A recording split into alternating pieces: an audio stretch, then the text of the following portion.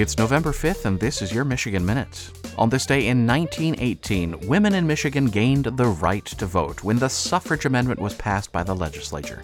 Michigan became the seventh state to allow women that right.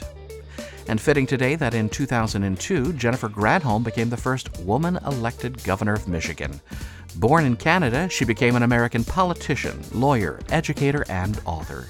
She served as Attorney General of Michigan from 1999 to 2003 before she became governor. And today, in 2004, the Tom Hanks film adaptation of a holiday classic, The Polar Express, premiered in Grand Rapids, Michigan, hometown of the original children's book author, Chris Van Allsburg. In addition, the locomotive pulling the Polar Express is modeled after Père Marquette, found at the Steam Railroading Institute in Owasso, Michigan. And that is your Michigan Minute.